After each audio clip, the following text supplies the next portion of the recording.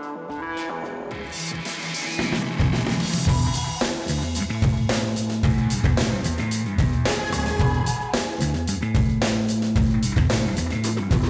guys, what's going on? My name is Richard Green. I'm one of the instructors from blockchaincamp.ca, where we exist to make crypto simple, and our goal is to teach 1 million people all about crypto.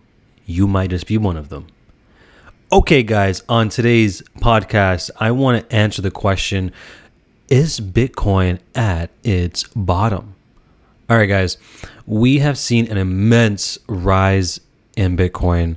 Unless you're living under a rock, you would have noticed that Bitcoin spiked to $20,000 earlier in 2018 with an immense rally of December 2017 leading up into that massive peak, leading to a slow bleed of the beloved Bitcoin.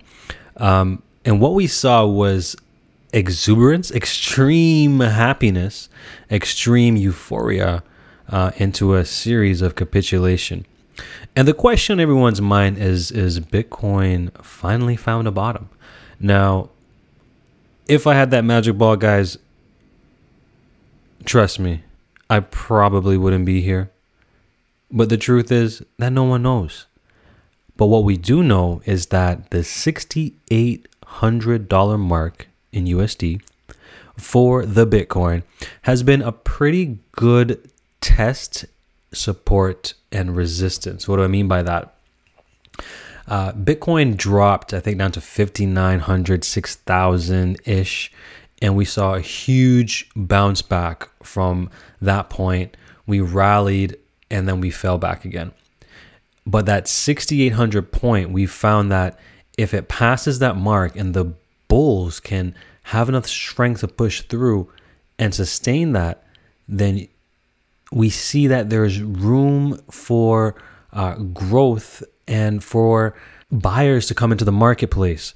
But when we notice if the 6,800 level cannot hold, because it's correlated to the moving average of Bitcoin, that's been like the support line, the trend line, like, yo, this is where the support lies. And that's the battle line between the bulls and the bears. So it's an interesting line to take a look at and to watch, and to see how Bitcoin reacts to it.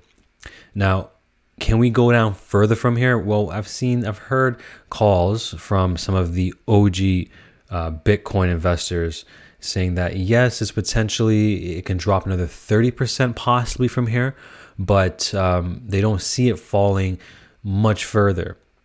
You know, what are the things that are impacting prices right now?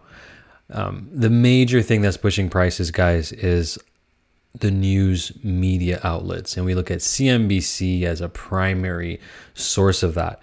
And guys, CNBC was teaching people how to buy Ripple at $3 at the high, and a lot of people got wrecked, right? I hope you're not one of them, but a lot of people got wrecked. So try not to swallow everything you hear on TV, okay? What you should look at, though, are the companies that are getting involved in this space. Why? Because it leads the path to mass adoption. Companies like Samsung, companies like VW, like JP Morgan, they're massive names, Starbucks, Microsoft, that are coming together and teaming up to get into this space.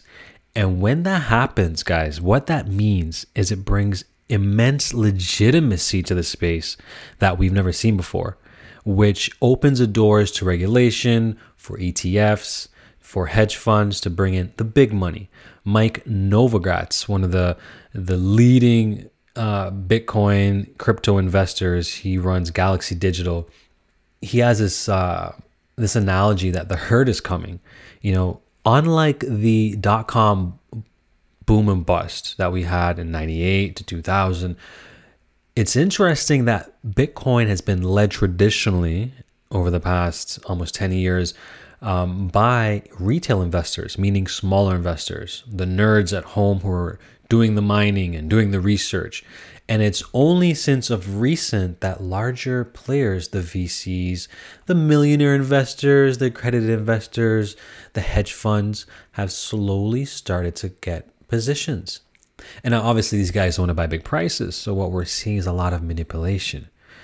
We see people buying on the futures and selling on the market and pumping prices on small coins with low caps and getting ridiculous returns. But as more money comes into the market, it will eventually find its equilibrium. And we saw the same thing when the gold ETF and the silver ETF, which are relatively new products, came onto the scene.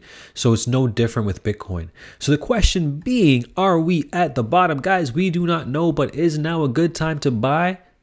The answer is it's always a good time to buy if you're dollar cost averaging. Because if that's the case, you're not worrying if Bitcoin drops another 5, 10, 20%. You'll just buy a bit more later on. And so I think having a disciplined approach to your investment strategy is at the core behind the question of, is Bitcoin at the bottom? Guys, no one can time the bottom. So what we have to do is we have to be strategic. And when we see a massive sell-off, we may want to capitalize and buy bigger positions instead of spending 5% cash layout. We may want to put 20% down off our disposable income or off the things that the budget that we've set aside for buying crypto in the first place. So be wise about your investment choices, guys, by using DCA, dollar cost averaging, and also keeping an eye on that $6,800 line. And as we see more and more names come into the space, we're going to see adoption. What I do know is that traditionally, right before every Bitcoin halvening, and I think the next halvening is in 2020 if I'm not certain, usually about 6 months before that run up, that's when Bitcoin usually has its major rally. So look out for the Bitcoin halvening, which is next year, 2020, but halfway through 2019 we should see an immense run up.